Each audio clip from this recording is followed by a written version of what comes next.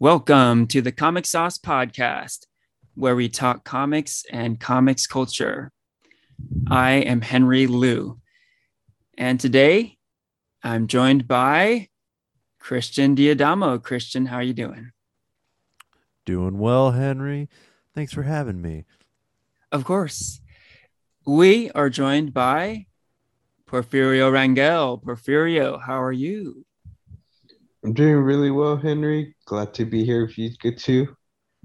Awesome.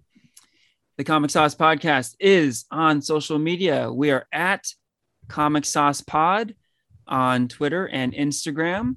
Check us out there. Today is September 9th, 2021. And yeah, we are just off of seeing Shang-Chi and the Legend of the Ten Rings all together last week. So we're going to talk some Shang-Chi today. But first, Christian and we talked about the Silicon Comic Convention in our previous episode, an episode that Porfirio unfortunately wasn't able to make. So we thought it might be cool to let you, Porfirio, voice your thoughts on the convention here and now. We won't spend a ton of time on it, but we definitely wanted to give you an opportunity to let us know how it went for you. How did it go? Okay, yeah, it was a lot of fun. Or at least, yeah, I made the most fun I can out of the situation.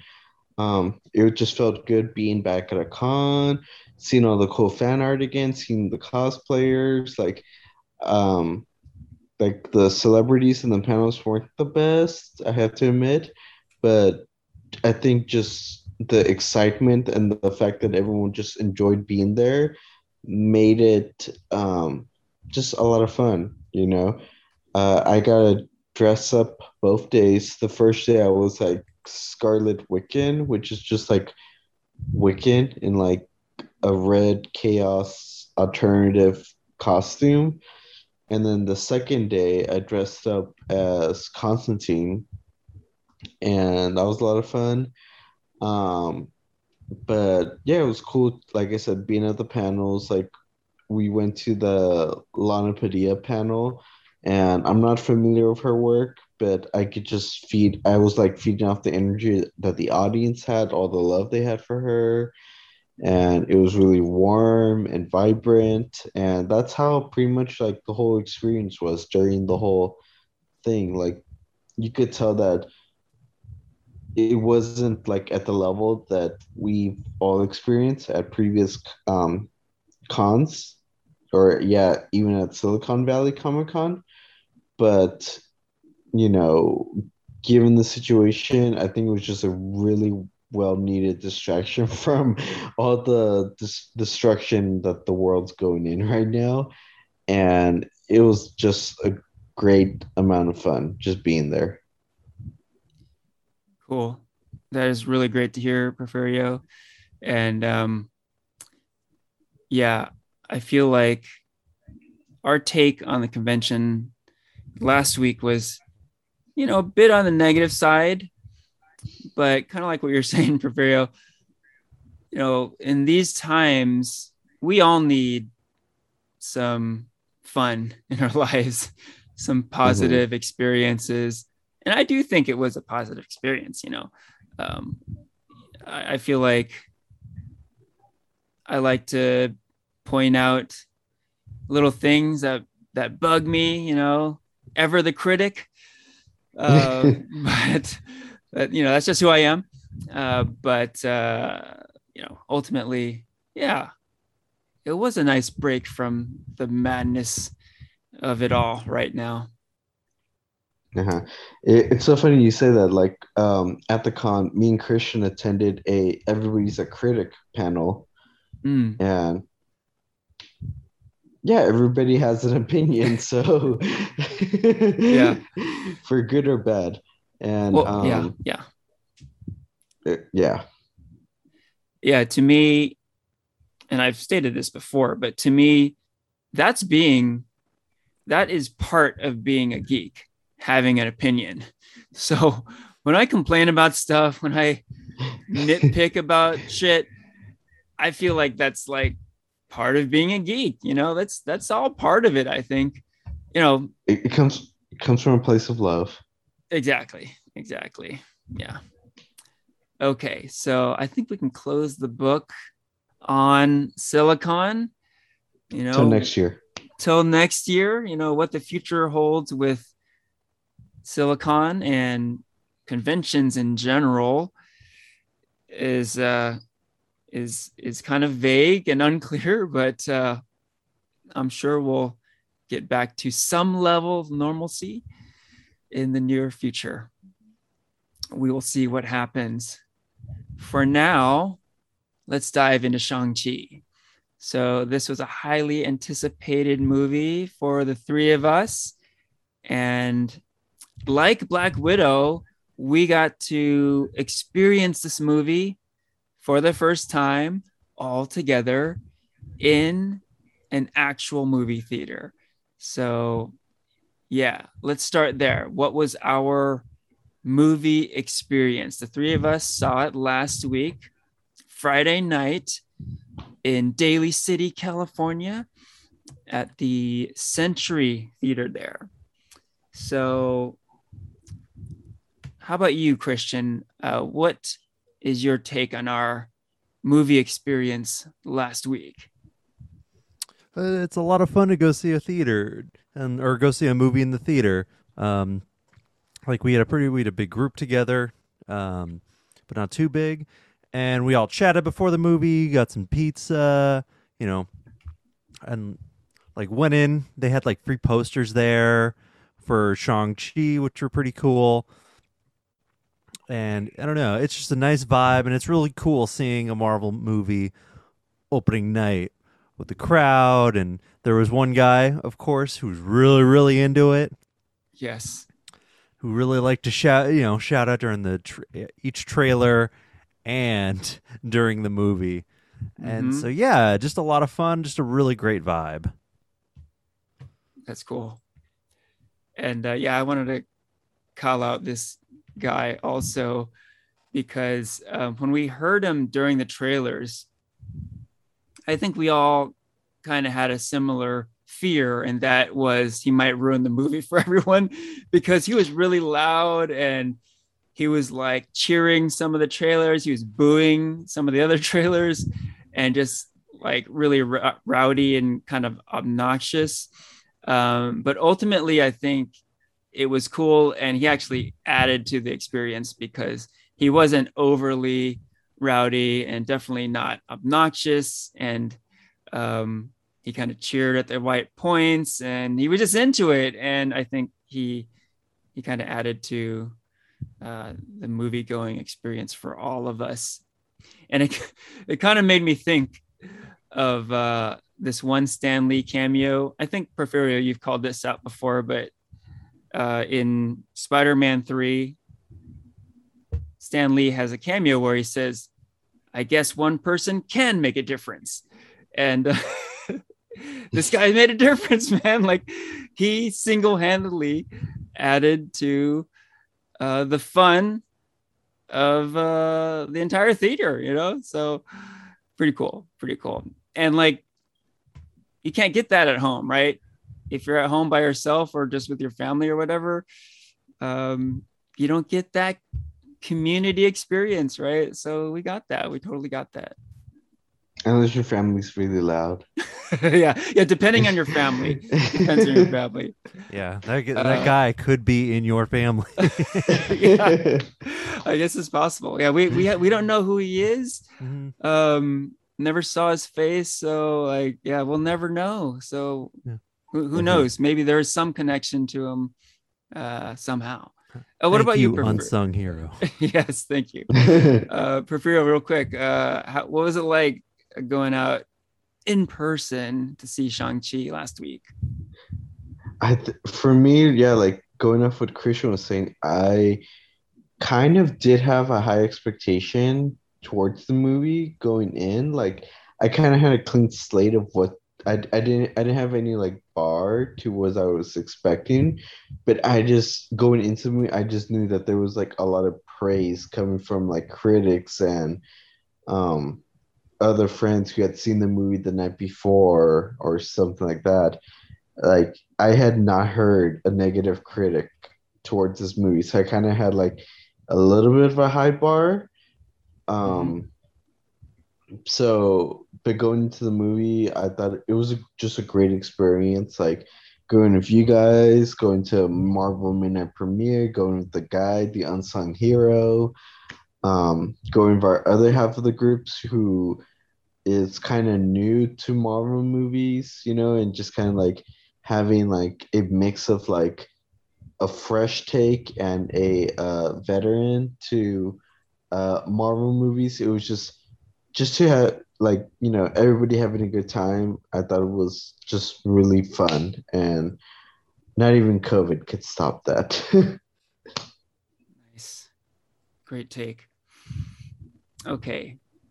So let's get into the movie itself. So, yeah, safe to say we were all looking forward to watching this movie. Did it live up to our expectations? We'll definitely give our overall ratings at the end of this episode. Um, but let's get into it. I know we enjoyed the movie. Maybe we can talk about some of the things we liked about it. What are some of the positives of this particular movie? Are we talking spoilers or not yet? Oh, absolutely. And I'm glad you brought that up. We'll throw out the spoiler alert. Spoiler alert for Shang-Chi. We will get into plot points, etc. So, yeah, what you got for us, Porfirio? Okay, so what I liked about it was um that it was a good movie that told a good story that um I was worried that this movie was just gonna be like a kind of like stereotype of like Asians, like Asian stereotypes, like with the kung fu and um, the family, and I don't know, like maybe even like accents, but none of that was shown. If anything, it was more of like a respect towards like Asian culture and yeah, like about like how family's very tight and great visuals to like the choreography was amazing. There was a lot of symbolism and it was just so beautiful and really, really awesome. Yeah. Yeah, I like that take. And kind of going off of that, interestingly, I had almost a reverse anticipation where you were kind of concerned that there might be some Asian stereotyping, that sort of thing. My concern was a little bit more like, well, I hope they don't shy away from the kung fu too much because in this day and age, having a big budget kung fu movie might be perceived as like an Asian stereotype, right? So I was a little concerned that they might like shy away from traditional kung fu action, but they Hmm. didn't. This was a straight up kung fu flick. And I was so happy with that. Going in, and I think I stated this in a previous episode, but going in, I was really hoping that they weren't trying to make the Asian Black Panther movie. That was my hope. I really hope they weren't going to get into racial and political type stuff. Not to say that Black Panther was like a Spike Lee movie or something, but they definitely went there. They definitely went into that territory in a great way. But I felt like it would be asking for too much to have this movie do the same. So I was really hoping that they would kind of tone down like um, that side of it. and instead make a straight up kung fu movie. And that is exactly what they did. I couldn't be happier. I was really hoping that they would take that approach. They really did take that approach. You know, personally, I love kung fu movies, so I was, sort of selfishly wanting that. But in my mind, I was thinking too that, well, look at the history of this character. Shang-Chi is born of the Bruce Lee era phenomenon, right? So he was really born of kung fu movies. So it would make sense to make a straight up kung fu movie for the debut of this character. So it's appropriate, and I thought it would work, and it did work. So couldn't be happier for that aspect of the movie. How about you, Christian? What positives did you walk away with? Yeah. So I guess the first big thing, I guess, going off of what you were just talking about, Henry, is the kung fu and the action. Like, I would say that like the kung fu was pretty kick ass. Was really dope. I think the bus scene probably like might be the best action scene in a Marvel movie. I think the way that a lot of like older previous Marvel movies are shot during action scenes, and a lot of just action movies in general, is there's a lot of very, very quick cuts in the action. And whereas this movie definitely takes a much wider view of the action and really tries to give you very long takes of the fight scenes. And I'm like a big sucker for that. I love it when movies do that, when they show you like each hit and each reaction to the hit. I think the bus scene and like especially the building scene after that was also like I think a real highlight of it. It really shows Shang-Chi being the master of kung fu. And like I didn't really know what to expect from the 10 rings themselves, but I actually thought those were like a really cool weapon. I thought the way they were used was really cool, and they were used in like various different ways. They didn't really have like one specific function. They were kind of used as like a bit of a gun in one shot, and then another Tony Leung's character Wenwu is like whipping them around, essentially like a bunch of different whips, and like in many different ways. Like I think the action here was really top notch, and that made like I think like gave this like really like electrifying feel to the movie, you know? Yeah, I agree. The action was very satisfying in this movie. And yeah, I agree. The bus fight is so awesome. And yeah, I can't say enough about the kung fu action in this movie because, again, like there's the aspect of using kung fu in movies that some may consider sort of an Asian stereotype. But the other side of it too is movies and TV are really moving towards realism, and traditional kung fu movie action isn't really like realistic practical fighting, right? There's a theatricality to it, right? So there was another fear, I thought maybe they might shy away from that and try to make it a little bit more realistic. But man, they went full like Jackie Chan on this shit, right? That bus fight was straight out of an old school Jackie Chan movie. Shang-Chi's moves on the bus and the techniques he was using were like straight up Jackie Chan. So super cool. And I don't think there's any mistake about what you are observing, Christian, that they weren't doing close-ups and quick cuts. They were kind of using like wider angles and letting the action play out in front of you, because that's how they shot those old school Chinese martial arts movies, right?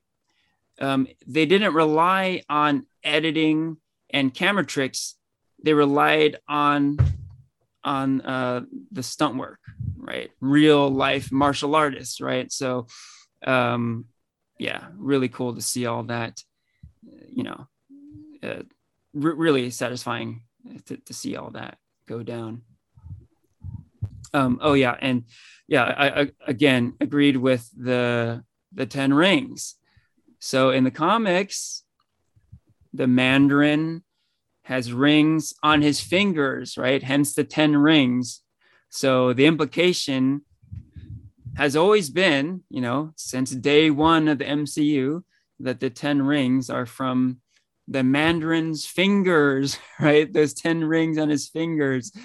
But really cool what they did with it. Like, I totally agree with everything you mentioned, Christian. It was inventive to have the rings go on his forearms instead of his fingers, and really cool to see all the different uses he had for them. He used it to fly, used it as a weapon, and just yeah, a lot of creativity there, and that was pretty fun to see.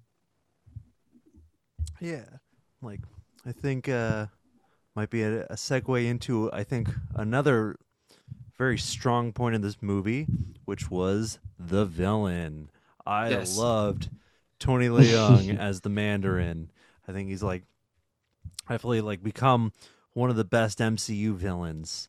He was like a very relatable character. He was a father, and like he put in a great performance with his awesome rings that like I was like pretty glued to the screen whenever he was on it. Whenever he was there for a scene, you kind of wonder what's he going to do next, and how he didn't really like come off as like a big mustache twirling bad guy or your typical like MCU villain. Like he felt very, very real. Yeah, I agree, Christian. Like, I think like very early on, he says like he could have taken over the world if he wanted to. He found that kind of boring, so he kind of like went on to kind of like pursue this other thing of like find this mystical land. And I feel like, yeah, he was one of the better MCU villains because he was just so relatable. Like he just wanted to um come into this magical land to get his wife back. It's totally something that's relatable that I feel like anyone would have done in the name of love.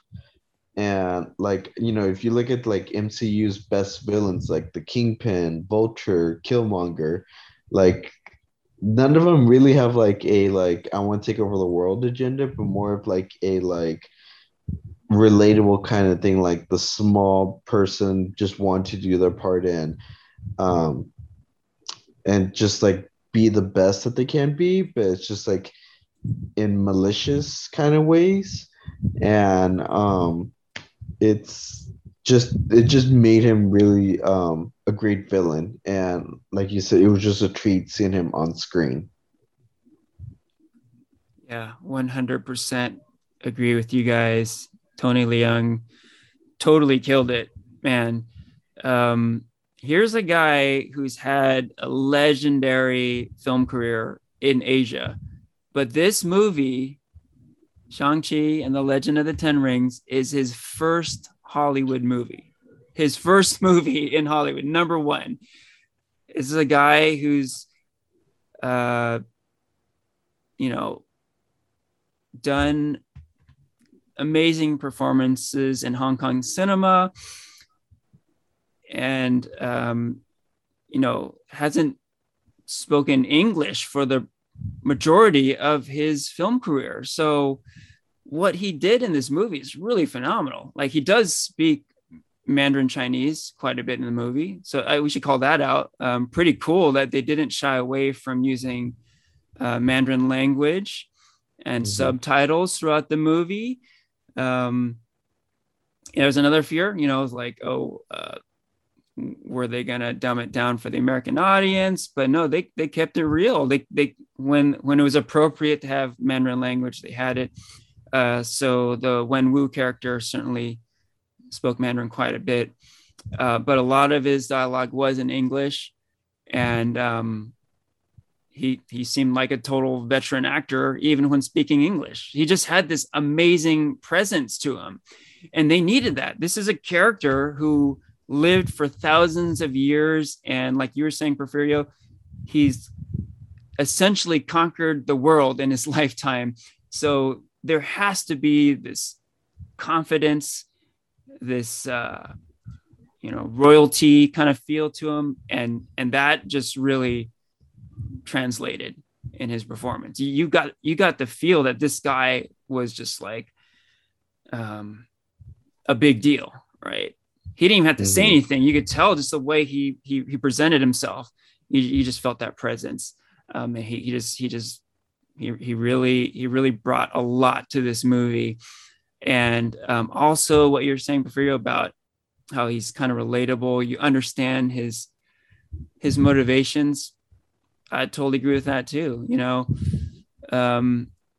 Earlier in the movie, you actually get to see in a flashback how he fell in love with his wife, right? There's this extended sequence where you see them kind of falling for each other, right? And yeah, at the time it was a little bit like, why are we saying this exactly? But you really understand later because it makes sense why he does what he does later, right? He does all this terrible stuff in the name of love, and all that stuff earlier, when you see him falling in love with his wife, pays off at the end of the movie because you truly understand his motivations. So if it wasn't set up by that earlier stuff, it would be kind of this, more stereotype villain where you don't really understand what he's doing, but you're just like, okay, he's evil, so I guess he's just doing that because he's a bad guy, right? But no, you really understand. You like it humanizes him, right? Even though he's this crazy, like immortal type character with these all these powers, you understand why he does what he does. He does terrible things to his family, but ultimately you really understand why. And you brought up Killmonger, right, Porfirio? Similar kind of thing. Like Killmonger does really terrible things to his family, but again, because of the character development earlier in the movie, you really understand why he does what he does. So very cool. And I agree. Yeah, he's up there in the best MCU villains. No question. So what else was good? I certainly got other stuff on my list here. What else did you guys like? Okay, it's so funny how you bring up like, that the character spoke Mandarin in the movie. I think like one character that didn't speak Mandarin but understood it was Aquafina's character. Yeah. And for me, I just liked her character so much just because I was able to relate to it. Just like I feel like she brought like that like Chinese American experience, like, and they bring it up a lot, like, oh, you're totally westernized, like, what's your like Chinese name and everything. And I feel like also for me, like just being Latino, like there's this whole thing about like speaking Spanish and understanding the culture and everything. And like, yeah, like visiting relatives back home, it's like, oh, you're Americanized now, So I just like that whole like identity culture kind of aspect that her character brought. Great call out.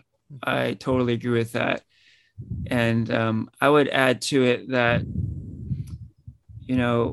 we've been talking about how this movie doesn't get explicitly into racial and political territory. But, a couple of things it did really well. One is Asian representation. The cast is primarily Asian, and that alone was awesome. You just don't get that often, sadly, right? Tons of great Asian actors in this movie. And to me, I felt like if you had enough Asian actors, you're good. That's why I was like, you got all these Asians, just make a good fucking kung fu movie and I'm good. And I got that. but in addition to that, there are these cool layers too, kind of like what you're alluding to, Porfirio. There are different types of Asians in this movie. There's the Aquafina character, Katie, who's an Asian American. Her Mandarin is like not great. Then you got Shang-Chi himself, who is like Asian American, but he was born and raised in Asia, and he does have good Mandarin, and he kind of is part of both cultures.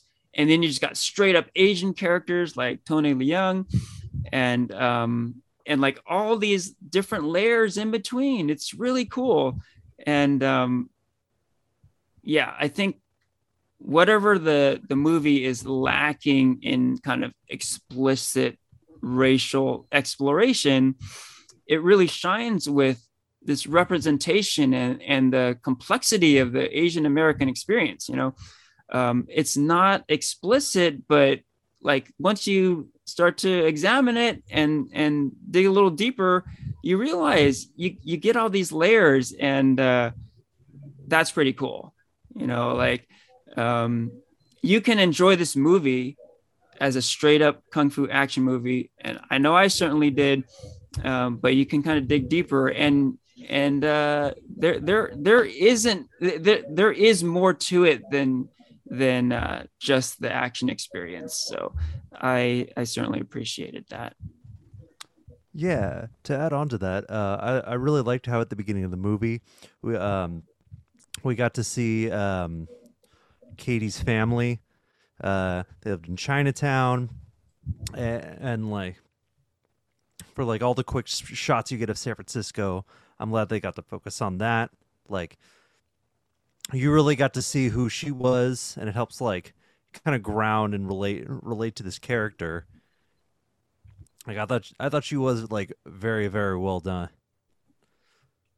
Like she was funny at the right times, and like but didn't like overstay like the like funny goofy attitude, Mm-hmm. which has definitely happened in Marvel movies before, where you'll have like the character that's just kind of there to say like a goofy one-liner when something serious is going on to like break the tension. But when something serious happens, she's kind of there with it, She responds in kind like a human would, and that made her feel like a much more real character, similar to how we were talking about Tony Leung's character earlier. So I thought she was great. And she had really good chemistry with Simu. Like I thought like the two characters bounced off each other really, really well, and they seemed like genuine longtime friends. Mm-hmm. Yeah, like going off both of your guys' points, like yeah, they seem like really good friends, and I don't know if that's gonna like hint at a positive romance in the future, but just the fact that there wasn't a romance between the main two characters in this film, I kind of enjoyed. Yeah, You it know, was different. it wasn't forced; it was just genuine friendship. Um, and then going off what Henry's saying about like how I guess like social points weren't like in your face. Like I think there was like this like whole hint with like Shang-Chi's name between like him and Aquafina. Like when he told her her real name, she was like having the hardest time pronouncing it. And I feel like that's just something like a lot of American audience would have had, not just his name, but a bunch of other, foreign names, how people have the hardest time pronouncing it. And it's just like, even a big blockbuster film like this, people are still going to get the name wrong. Yeah. Oh, that scene was funny because when Simu Liu was explaining to Aquafina how to pronounce his name, I felt like he wasn't just talking to her, he was talking to the audience too. Yeah, He's telling people like, exactly. this is how you pronounce it. And, you know, the mispronunciation of names is kind of used as an insult nowadays, right? So I think it's kind of cool to call out that sort of thing about like having respect for names and the pronunciation of names and that sort of thing, right? Hmm. Mhm. Okay, so oh yeah, before we get off of Aquafina, I too did think she was really good in this movie and really enjoyed all the scenes with her and Simu. Yeah, they had great chemistry. They are really funny together. Now, both actors are from uh, comedy TV, so I'm glad that they got to sort of flex those comedy muscles in this movie.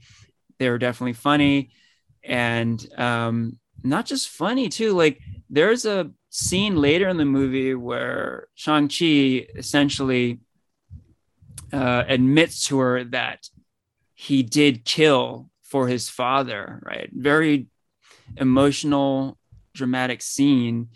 And, they're as good together in a dramatic scene compared to comedic scene. So cool to see that. And yeah, just good to see them together. Now, you guys brought up the lack of a romance between the two characters. Now, I was going to ask you guys that because explicitly, no, they don't embrace and kiss at the end of the movie, but there was some, you know, implications of romance there. Like, I think earlier in the movie, the grandma's like, "When are you guys getting married?" Oh yeah. And they're like, "Oh no, we're just friends. We're just friends." But then I did see this movie a second time, and I kind of noticed it a little bit more explicitly the second time. Like they're a little chummy. At the end of the movie, they kind of do this little hug, um, and they're always together. Now, what do you guys think? Is there some romance going on, or will there be romance, or what's your guys' take on that? Hmm. I You think know, so. No, go for it. Go for. as much as I don't want there to be a romance, because it's like, why can't there be like platonic, cool friendship between a guy and a girl? But there was definitely romance going on towards the end and everything. And so yeah, I wouldn't be surprised if yeah, eventually in the future they end up sharing like a kiss or something. Yeah, yeah. I think you're definitely right. There is a bit of a little bit of that tension that you see towards the end, and so it might be like like Peter and MJ in like the Spider-Man movies, how they didn't really get together like until like the second movie. Although they weren't like best friend chums in Homecoming. So I don't know. I definitely think they could go that angle. Um, but I think what's nice is that like they're like taking the time to like lead into that rather than just like push it out right out of the gate. Yeah. Oh, I would add too, in the middle of the movie, when they're in Macau and Shang-Chi's about to battle his sister, he takes off his shirt, right? And Aquafina definitely gives him a pretty thirsty look when she sees him without a shirt, right? So I think there's definitely some vibes going on there where it will lead. We don't know. I think in classic Kevin Feige territory, he's leaving it open, right? It could happen, Mhm.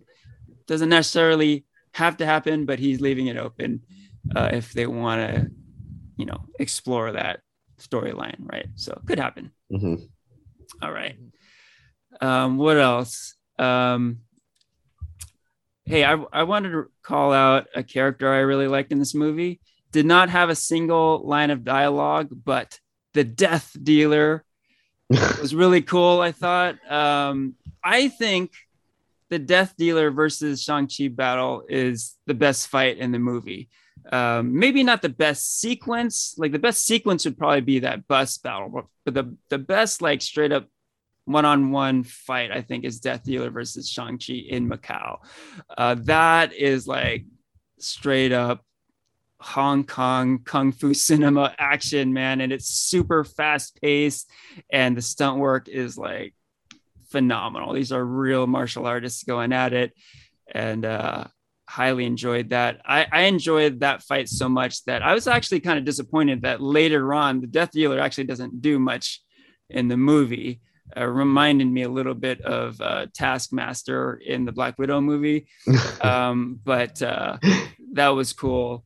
And props to Andy Lee, who played Death Dealer, because he brought his A game here. And yeah, I was curious too, because there is Death Dealer merch. I've seen Death Dealer toys in Target and stuff, so I knew about him. And yeah, I was definitely like curious what they were going to do with them. I don't think they even called him the Death Dealer in this movie, but that's what the merch says. So it was cool to see him kick some ass here. I figure. Remind me, who do you see end up fighting at the end? So he fights the Michelle Yeoh character at the end, Ying Nan. The aunt, right? Yes, that's right. Okay, that's right. So who's the sister fight? She fights Razor Fist at the end. Okay. Yeah. Okay. Yeah. So that okay. Oh, go ahead, Christian. I was just saying, it's like, oh man, I kind of forgot about that too. It was like so quick. It really was, yeah. For a character that, yeah, like, you know, was so present during the first like 2/3 of the movie. So that might be a good segue into the not so great stuff of the movie. The final act, the MCU final act, where a lot of these movies do fall off a bit. But let's talk about the end of Shang-Chi. So yeah, interestingly, we are all kind of struggling to remember, who fought who at the end. It should have been more apparent. Like, it could have been really awesome if you saw like really explicitly choreographed and distinct battles between some of these characters. If you got to see a showdown between the Death Dealer and Ying Nan, Shang-Chi's aunt, and Razor Fist versus Shang-Chi's sister, but as it turned out, it was just kind of this big melee at the end, right? And everything was a little bit messy. Now, the end of the movie did have a heavy focus on Shang-Chi versus his dad, Wen-Wu, and that was like well choreographed and a pretty kick-ass couple scenes, really. But I think it could have been better if they really highlighted some of these other battles, and I guess I'll call it out now. The very end of the movie features two giant CGI dragons fighting each other, and it was pretty bad. It was pretty stupid. Like, what can I say? Yeah, for a movie that I enjoyed so much up to that point, it was a pretty stark contrast in quality, where, yeah, all the positives we've been bringing up, like the Asian style kung fu action, where it's like all about stunt work and real stunt people, real martial artists doing their thing. And to throw these like giant CGI dragons onto the screen, it just was like a total 180 from that, right? It really took away from all the cool kung fu action, right? So that was a disappointment, I think. Yeah, I don't know what else to say there. Just disappointing. What do you guys think? Yeah, I definitely agree with you on that. Like, it definitely like the movie definitely has its own like really cool feel. during like the first half, you know, in San Francisco and Macau. But I'm actually gonna take it a little one step further. I think the movie kind of starts going downhill, kind of once they get to the secret base. I did like them at the table with the Mandarin, and that's kind of when the movie does have to like really slow down to kind of get more into the Tao Lo plot, Hmm. the hidden secret village that he's trying to get to, and like the film does need like a bit of exposition there. But I think, but then he throws him in jail, and right away in their cell, that's when they meet Ben Kingsley, who I thought, at first it was like, oh hey, they're actually bringing him back, okay. But honestly, I think that he like kind of outstayed his welcome. I thought he was kind of everything good that I said about Aquafina being this like really well developed character who didn't just wasn't just there for like the goofy one liners, and like really was her own character. I feel like that's like the opposite of Ben Kingsley's character in this movie, who was just kind of there for like little plucky one liners. He was like a way goofier than anybody else we had seen up to that point. And and of course he brings in his little like pet, the like chicken pig that Aquafina called him. Morris. Yeah, Norris. Norris. And like Norris just happens to know the exact way to get into the hidden village, you know?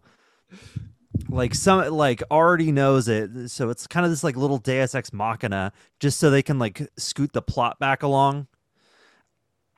Like I think, and like of course they break out like way of the secret hidden base like way too easily, you know. The car chase was all right, all right scene. The bamboo maze was all right, I think. And then of course they get to the village, and you get more exposition. There's like a really great flashback scene when you finally get the full information. But I don't know. I think the movie kind of like it loses a lot of steam at that point. There's a lot more magical creatures. It feels much more like you're watching a standard Marvel movie, unfortunately, and less like this really badass kung fu action flick with a bit of a Marvel flair. And there's some good parts in the village, the rope dart I thought was really cool. But yeah, as we were saying, Henry, then the final battle comes in, and it's just kind of a mess of a final fight. You have some cool scenes here, and then of course Tony Leung's character dies. A character we were saying was really awesome, really commanded, had a lot of screen presence, but then he dies before the big final act of the two CGI dragons fighting, and I think because of that, I kind of really checked out at that point. Mm-hmm. Yeah. I think it really should have been more of like a 5-on-5 instead of like a 30-on-30, to really kind of focus in on those final fights, those matchups that I think we really just wanted to see. Yeah. Yeah. There does seem to be this prerequisite with the MCU where the end of the movies have to be this huge spectacle. I don't know who made that call, but every one of these movies has to have this big giant CGI end, it seems, right? I think it just was a little overboard. But if you're wondering why this chicken pig thing, Morris, exists, well, watching the movie, it sure felt like a play on merch, to try to sell some toys. And I just looked it up. You can order a Morris stuffy right now if you want. So there's your answer. They want to sell some merch. That's exactly why Morris is in the movie. Why am I not surprised? Yeah, no one's surprised, right? But yeah, good call. Yeah, it's not just the very end. It really is the whole sequence in Ta Lo that where the movie just perhaps take a step down a bit in quality. Now, to be fair, the movie does need to change because you're moving from like an urban realistic environment to this mystical land, right? And so there's going to be a different look and feel to it. But I would say that the kung fu action shouldn't be sacrificed just because we're introducing some mystical powers into the mix. I think they could have kept the action grounded at the end, but I feel like maybe they went overboard to the extreme in the other direction to make it like fully supernatural mystical powers on display rather than grounded kung fu realistic fighting. Okay, so what else? Oh, I did want to add this too. Oh, real quick, Porfirio, I wanted to add this in the Talo stuff. Now, another staple of kung fu cinema is the training montage, right? Our heroes must train in order to overcome their superior adversaries, right? We see this all the time in kung fu cinema, and Shang-Chi and the Legend of the Ten Rings does feature a training sequence. That's cool, but I feel like it was a little bit lacking because we see Shang-Chi, his sister, and Katie all training in Ta Lo in this mystical land. It kind of makes sense, right? Not Katie, but Shang-Chi and his sister are masters of Kung Fu, but they're not experienced with the mystical side of things, right? So they do have stuff to learn here. But they trained for all of 1 day. 1 day of training. That's it. Aquafina even jokes at the very end of the movie that she trained with a bow and arrow for 1 day. That's why I know it's 1 day. She said it herself. She said she trained for 1 day. Why didn't they make the training like a longer period of time? It's not like they would have to add a lot of screen time. They could have had a montage, days, weeks, months pass, and you see them improving over time. It just seemed really ridiculous that after 1 day, they would be, so proficient in their skills, right? It didn't make any sense at all, especially Katie, who had no combat training whatsoever to speak of to that point, right? So would have liked to see a little bit more time to pass for that. And one can argue if it wasn't for Aquafina's character, like they would have probably lost. Yeah. So that backs up my point even more, right? So she is the hero, right? She makes that amazing shot at the end where she kills the evil dragon with her bow and arrow. So what should have been really satisfying, I walked away from it like she made that shot. this like parking valet who practiced with a bow and arrow for 1 day made this amazing shot in this mystical land. Like, yeah, it's kind of silly. Hawkeye got nothing on her. Yeah, right. Like if you saw her train, fail again, make some gradual improvement, and then over time she mastered her skill, and then she made the shot, like there you go, right? That would have been pretty satisfying, but in the end it was just kind of silly. Mm-hmm. So one thing I have to say, I mean, I don't know if this is a negative or not. Like, I feel like this is like a double-edged sword, what I want to say. One, I feel like this movie was a standalone good Marvel film where you don't need to watch the other Marvel films to understand what's going on. Obviously, there are references. There's Abomination and Wong, and the other two Avengers who see in the post-credit scene. Um, but at the same time, I also kind of, I wish this kind of happens for like the rest of Phase 4 movies. Is like, how did the snap affect those movies? Because it seems like the snap didn't affect any of these characters. Like, no one in the village, none of Katie's family, like, no, it seemed just like nobody snapped away and they all hit the lottery and were able to move on.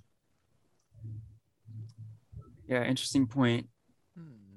We know this movie takes place after the snap because they actually reference the snap early in the movie, right? Someone says, it's like Aquafina's friend says, we live in a world where half the population can just disappear at the snap Hmm. of a finger, right? So you know the snap has happened. And yet, yeah, kind of like what you're saying, Porfirio, we don't really see any effects of the snap, really. So I don't know. I feel like if you have to explain the snap in every MCU thing after Infinity War, then it can become kind of tedious, right? So I feel like, logically, they do have to, like, get away from that sort of. But maybe I'll pose this question to you, Porfirio, then. Uh, what would you, what would have you like to see in the movie? Would you have wanted to see some sort of reference to it or anything like that?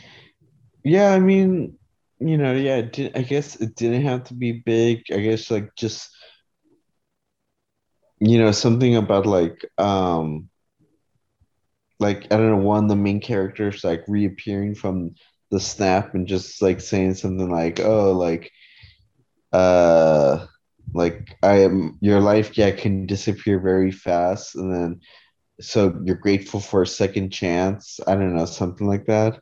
I feel like that would have been more made more sense with someone like in within like Katie's family, how they, something like Katie's mom would have been like, "Oh, like I was gone and like here you are, kind of just wasting your life away," or like I was given a second chance and you never went away, but here you are, kind of wasting your life away.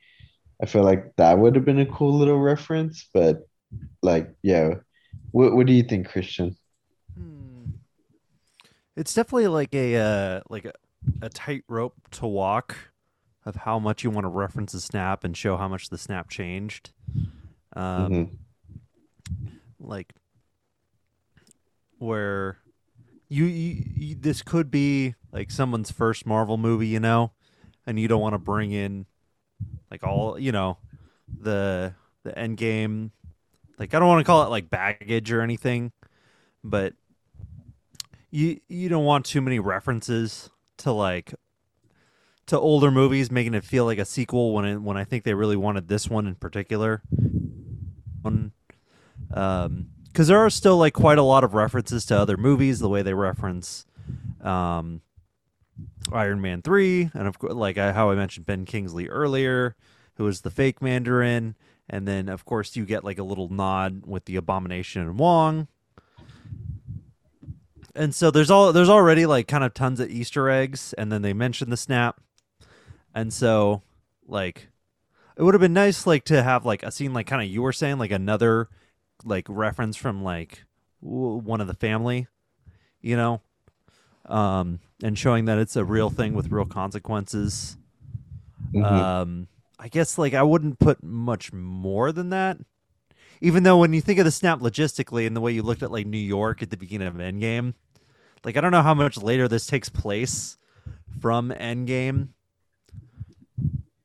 but you think like yeah, San Francisco would probably look like might still look completely dilapidated, kind of like New York would architecturally. Hmm. But I think that might be a little too much, you know. Hmm. Yeah, that's what I'm thinking. it's just too much to ask to continually make references to past movies all the time, right? um, the MCU is great in that it's all connected, but yeah, it can get really tedious if you're having to reference old stuff all the time, right? um, so therein lies the challenge, right? As this cinematic universe continues on, you mentioned baggage, Christian. There is baggage. There's all the baggage of the previous movies. So they get to play with bringing old actors back and play with old storylines and have it all be connected. And that's all fun. But with that, you have to deal with the baggage. You have to deal with all the previous stories, right? So, every time you see anyone in a future movie or show, you wonder, oh, I wonder if they were snapped away or not. Did they, are they plus 5 years or are they minus 5 years? Or like, there's that one character in Far From Home, Brad Davis, right? So he aged 5 years more than like most of the characters in the movie. So he looks a lot older. He's like a lot more attractive than when everyone last saw him, right? So that's just one character, but you wonder if there's like tons of situations like that all throughout the MCU now, right? People whose ages are like all over the place, right? It's got to be, right? If 50% were snapped away, then there's got to be all these weird scenarios going on, right? So we got to live with this baggage, and it's kind of weird because you don't want to bog down stories and movies and shows, but as fans of the MCU, we have to think about this sort of thing, right? So that's just the world we're living in. But yeah, I'm with you, Porfirio. Like, I love to think about these sorts of things, but for the sake of having a solid standalone movie, yeah, you can't get bogged down too much, right? Okay. Anything else? Not necessarily a positive or a negative. Any just random observations along the way? Thoughts? Oh yeah. What did you guys think of the after credit scenes? Oh yeah. We're going there. We're going there now. Let's go there. Why not? The future. So there were two. There was a mid-credit scene and a post-credit scene.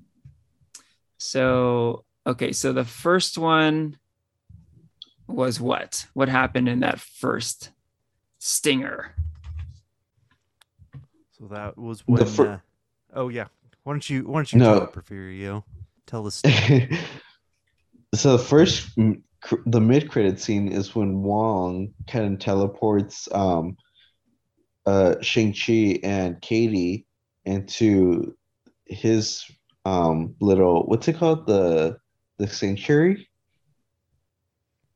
Yeah. right? And they talk with Bruce Banner and Carol Danvers, aka Captain Marvel, about the 10 rings and what they're made of, like where they come from, and that they're saying a message to somewhere. And so, like, I saw this funny comment saying that, like, now that Coulson's gone, Wong is becoming like the Coulson for like phase 4 and bringing people together. And I forgot who said it, but somebody said like, "Oh, get used to it. Like you're gonna get suited up, get ready for joining the team, just like that."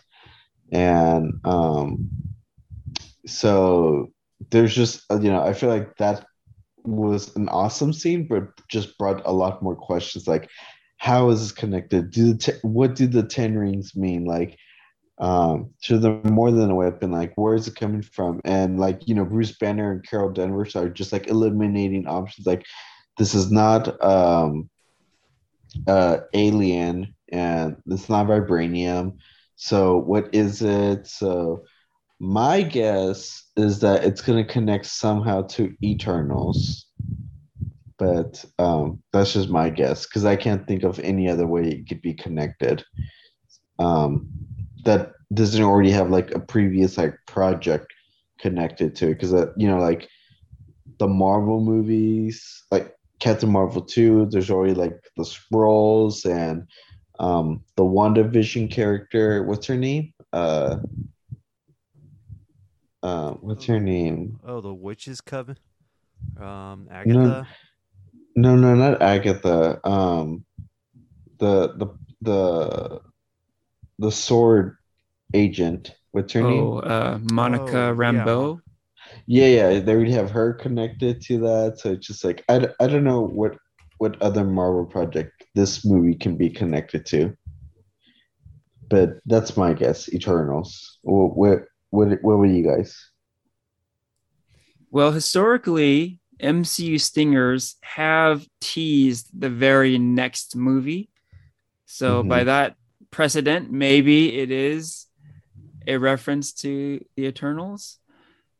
We had a post movie discussion that night, and we were speculating that it was cosmic in origin, and yep, could be related to the Eternals. So it's definitely a possibility. I have no idea what the true origins of the Ten Rings are. So that could be it, I think. Um, but a couple of other thoughts on that scene. Really cool. Like that scene really officially gave the stamp of the MCU, right? We are in the MCU. We got Avengers showing up and references to vibranium, et cetera, et cetera. So pretty cool to see and super funny. Like um, the end of the scene had Katie, Shang-Chi, and Wong going out to sing karaoke. So that was awesome.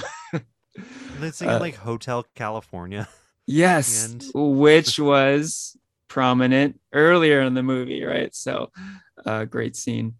But I do agree, it did bring up a lot of questions. It talked about this beacon uh, that the 10 rings were emitting, right? No idea what that is about. Again, probably a teaser for what's to come. And interestingly, we see Bruce Banner, not the Hulk, not smart Hulk, but just regular old Bruce Banner. His arm is in a sling, so it seems like his snap injury is still affecting him, but he's not the Hulk. So I thought after seeing him in Endgame as Smart Hulk, that was just who he was for the rest of his life, but here we see him as a regular human. So that's another big question. How did that happen? And what is that all about? Yeah, you guys have any thoughts on that? Why is Bruce Banner just Bruce Banner and not the Hulk? Hmm. I Can have can he no. control it now, you think, or I wonder. what? Because he talked about how in Endgame he went into just a tank of radiation and just like hung out there pretty much until he like became hulked out at the time until he had this like kind of zen, you know, version of himself. So I have no clue really why he would be back to Bruce again and whether he can like part of me is wondering is like maybe he just can't Hulk out anymore. Um I don't think so because that essentially means the death of the Hulk. But still keeping Bruce Banner as like a maybe a side cameo type character for other movies Mm-hmm. without putting too much into like a CGI budget Yeah. or I mean, maybe She-Hulk's coming around. Mm-hmm. yeah, it's Yeah. true. Yeah. And And I she's hulked out think, all the time. and I Hmm. think Mark Ruffalo is on board for that. So we'll find out more with Yeah. that. That could be the little bit of teaser for She-Hulk. Now Yeah, that you mentioned yeah. it, Hmm. like you see that knowing Endgame, and you think like, oh, why is he like that? Oh, I better go watch She-Hulk coming out on Disney Plus whenever it Mhm. comes out There you to go. answer that question. It's all marketing. Hmm. But I do think that Banner can control it now. That's my explanation, that he can control it now. It seemed like an end game. He was really enjoying being hulked out all the time. But my take is that, yeah, he can control it. If he wants to go to regular old Bruce Banner, he can. And maybe he just switches off whenever he feels like. And maybe ultimately the answer to the question is Mark Ruffalo is tired of wearing dots on his face when he's acting, and he just wanted to play regular old Bruce Banner for that scene. Maybe that's as simple as it is. Okay. Any other thoughts on Shang-Chi? But then there's the other after credit scene. Oh, right. Yeah. Let's get to that. Yeah. Uh, there's the other after credit scene features um, Shang-Chi's sister um, kind of taking over the Ten Rings. Yep. And it looks like she's like totally like wants to, take up the role of just like having like a Mortal Kombat kind of arena. But Yeah. I'm not 100% sure that's going on. Yeah. Yeah. Like, Yeah. So it was set up earlier where Shang-Chi was saying, my sister is working on closing down the Ten Rings. Hmm. But then, yeah, with this scene, we come to find out that she is far from closing it down, but rather she's taking it over, right? So she seems very villainous, sitting in her dad's throne, and it seems like she's building an army.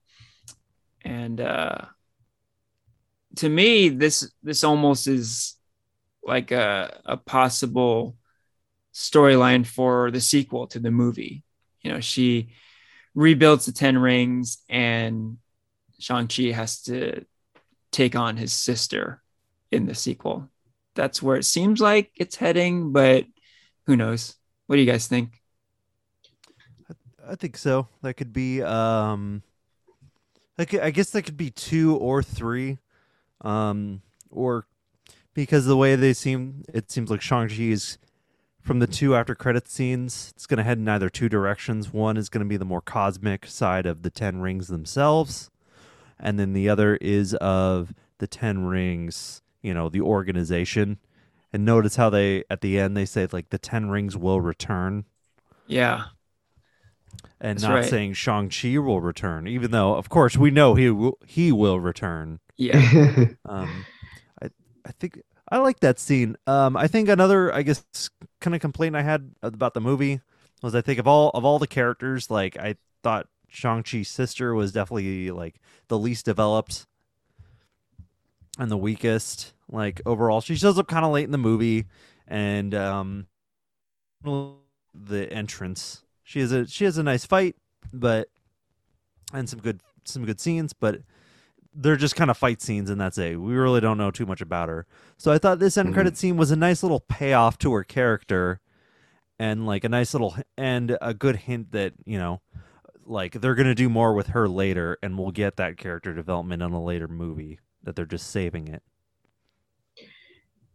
Yeah, the only theory I have to why she's like that is, I mean, this is a theory based off what I was reading off the internet that makes sense. Is like the MCU is just like setting for either like a Thunderbolts or Dark Avengers movie. Because I mean, like a lot of recent MCU films, you have like like Yelena and um, Agent USA, like having like this, like, oh, they'll be back, So, Mm, like, even though they all have like their separate storylines, I just feel like it makes sense to like set up all these villains later for them to maybe come back. later on for future films, like a Sinister Six kind of deal, and Hmm. then like have like a reason to like bring back another group of Avengers or a new group that will replace the Avengers or something like that. Yeah, one thing the MCU has done is essentially hold villain tryouts, right? Like there have been a lot of villains in these movies, and some of them we never see again, like Malekith the Dark Elf. Never seen that guy again, right? But from Didn't he Thor die? 1, I don't even remember what happened to that dude. Maybe he died. Yeah, maybe that's why he's not back. But I don't think that's the only reason. But on the flip side, the villain from Thor 1, Loki, ended up on the highest stage, the main villain in Avengers 1, and he's been in the MCU all the time since, even after death, right? Um, He's so even had his own show. his own show, exactly. So here with Shang-Chi's sister, um, it might be one of those things where like they're leaving the door open to having her be a main villain uh, later on, or maybe some sort of team up. Maybe she's going to join the Thunderbolts with Yelena and US Agent, or maybe we'll never see her again. Like, you don't know. Actually, I think we will see her again because it did say the 10 rings will return, right? But yeah, what Or, the future holds, we don't know exactly. or maybe Henry, she'll give us the proper Mortal Kombat movie that we There all you go. deserve. Finally. If she held the tournament, yeah, that would Hmm. probably be pretty awesome. All right. So let's get into our ratings on a scale of 1 to 5. What would you give Shang-Chi and the Legend of Ten Rings? Let's start with you, Christian. What do you think? All right. Um, uh, okay, so I think I'll give this movie a 4 out of 5. I think that like I said, it's a pretty electrifying movie. Like the combat in the movie, uh, really really cool. Like worth the ticket price of alone just to see just those two big set pieces in the first half that we talked about. Um, you have great character, like for the most part, um, and like I had a lot of fun with this movie. Like we talked about before, it does dip in quality in the second half of the movie and loses a bit of that real charm. But I don't think it completely nosedives. I think it dips a little bit. It doesn't finish as strong as you wouldn't, but it's still a lot of fun. I definitely would recommend seeing this in the theater if you feel comfortable, if you feel safe. Um, it definitely is worth it. So I do recommend this. I would say like definite top 10 Marvel movie for me. I'm not sure, I guess, where exactly it places, if it places in the top 5, but highly recommend. Cool. 4 to 5. 4 out of 5 from Christian. What about you, Porfirio?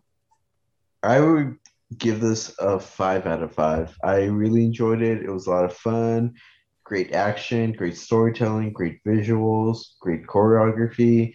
Like, sure, there are like some nitpicky things that I said that I wish or I didn't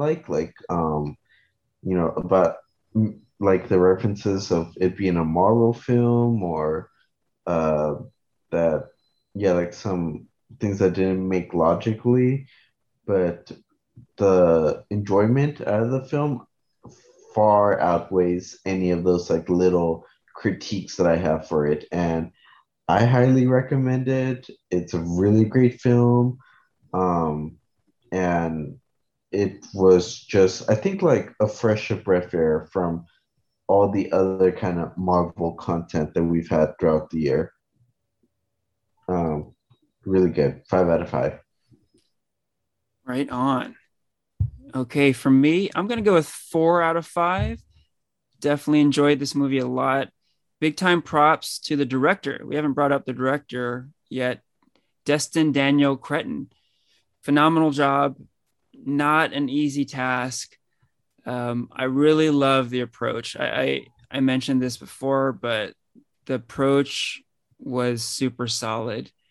He didn't try to do too much. Essentially, the approach was to make a fun kung fu movie. On that level, he nailed it. It's a really fun movie. It's a good time. Um, it's not complicated. The plot is very straightforward. You get what you paid for here. You know, Great kung fu action and just very enjoyable. And yeah, I mean, we've covered a lot of the highlights of the movie, and there's just a lot going for it. There's a lot going for this movie. Um, the context of it, I guess we should bring up too. Um, we alluded to it earlier, but we're living in pretty crazy times right now, and anything that can put a smile on your face is very welcome. And this movie put a smile on my face, no question. I highly enjoyed it. And more specifically, we're dealing with a lot of Asian hate in this country right now, right? There's the hashtag Stop Asian Hate. And to see a movie like this right now, it's so refreshing. You hear so many stories about Asians in this country being assaulted. Uh, this movie kind of flips the script on all that. So wonderful to see the images that I got to see here. Really awesome stuff. Yeah, I do agree with Christian about the end of the movie where the quality falls off a bit. That's probably where I'm dropping it from a 5 to a 4. But ultimately, a great experience watching this movie. 4 out of 5. And one last thing that popped in my head, and that is what we often do: a comparison of adaptation and source material, right? So one thing that I thought of with the Shang-Chi character in comics is that historically he's been a non-super powered individual. Like, he is the master of kung fu, and he's basically a Bruce Lee type. He can kick some ass, but he does not possess superpowers. Now, the MCU Shang-Chi seems to deviate from this, right? For the first half of the movie or so, they were sticking with that. But once he gets to Ta Lo, he develops mystical powers. And at the end of the movie, not only does he have that, but he also has the 10 rings. So he went from a non-superpowered individual to an extremely powerful superhero at the end of the movie. Like, what are your guys' thoughts about that? Having this type of character in the MCU now, as opposed to the comic book origins where it's quite different. Let's see. I don't mind it. It's a nice like progression for the character. I hope he doesn't overuse the 10 rings in the next movie. Because the best part of the movie is just the hand-to-hand combat. And so while I like the 10 rings, I thought they were cool. I like I don't know. I hope part of me really hopes that he loses them in a way and like can't use them and has to go back to the hand-to-hand at some point. Just because that part was so well done. Yeah. But I think for an Avengers team up, though, something of that nature, I think it'd be perfect for that. It the rings are really cool, but I don't think he'll be like overpowered. They don't seem too overpowered compared to in relation to the rest of the MCU. Hmm. What do you think, Porfirio? I think I don't know. I'm kind of like the opposite. I think that I prefer him with the Ten Rings. Like, yeah, like the Kung Fu is awesome, but I don't know. It's hard to say. It's hard. I think the Kung Fu may only work for this movie, just because like that was just a big thing that featured in this movie. This whole choreography. I don't know if Marvel will go out with their budget and have and put in the whole like choreography for like a future like team up kind of movie. If it's another like Shang-Chi standalone part two sequel, totally, I would totally like to see Kung Fu. But if it's like a team up, then I could see like the choreography not be so strong and more emphasis on like the 10 rings as a weapon. Yeah, interesting. Yeah, I was on board with the mystical aspect of the character. I thought it was cool that his aunt was teaching him these techniques that were kind of introduced to him at a real early age from his mom, right? So he did learn how to like kind of control the elements as he's doing kung fu. So you get these cool shots of him with like leaves blowing behind him and stuff.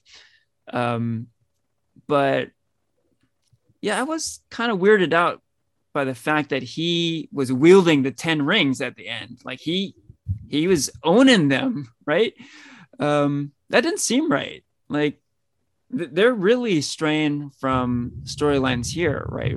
With the 10 rings in the comics, they're the Mandarin's weapons, right? And not only was Shang-Chi not superpowered, but he certainly didn't have the 10 rings. So that's a big departure. Now it's an adaptation, right? You gotta, change things up. But that seemed weird to me that Shang-Chi would have the 10 rings. We'll see where it goes. Now, one last Yeah. question. This popped in my head just now, too. So at the end, Wong summons Shang-Chi, right? But he doesn't just summon him, he summons Shang-Chi and Katie. He specifically asks for both of them, right? Why Katie? Like, why did he bring her into the conversation too? Why do you guys think that? Hmm.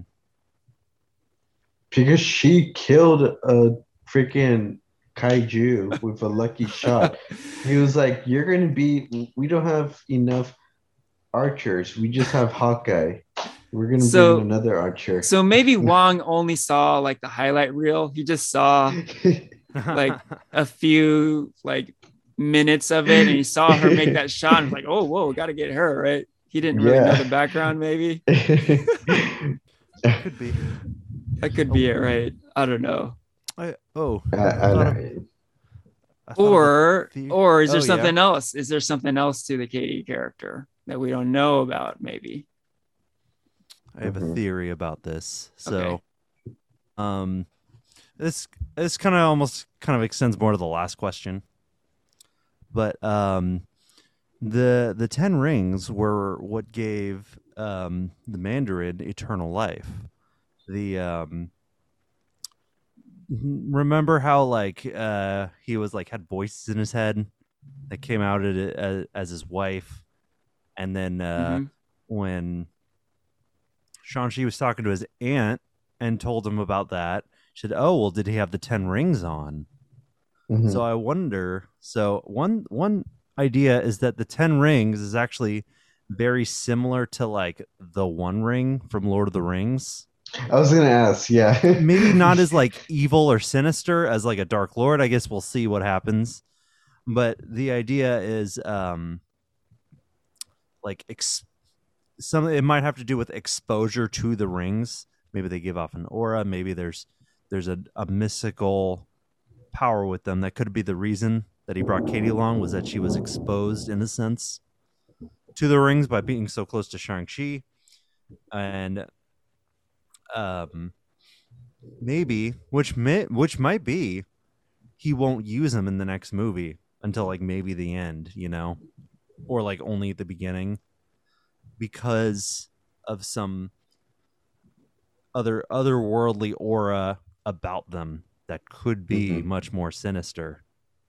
Mm-hmm. So there's my theory. Interesting. Yeah, I like that. You heard it first from Christian. So Stamp here. there may be a curse aspect to these rings, huh? Oh, could be. With the Katie character, one thing I thought about was the fact that she was kind of specifically called out for the archery training, right? It seemed kind of just coincidental that they dropped these arrows in front of her and she brought the arrows to the archery range. But it seemed like they specifically wanted her out there. So maybe there's something to this character. There's something within her. Maybe it's not that ridiculous that she became an expert archer after one day's training, right? Maybe that's not so ridiculous after all. Or maybe Kevin Feige was just like, diversity, like we need diversity on the Avengers team. Got to hit that quota. Yeah. There you go. Yeah. I hope they explain it because to me it seems a little bit silly that Wong would specifically ask for her, Mm-hmm. I feel like there's an explanation out there and I want to know. I want to hear it. Yeah. But yeah, definitely, as usual, more questions after the movie is done. But we shall see what happens. For now, we can wrap up the episode. This is Farewell from Henry, Porfirio, and Christian.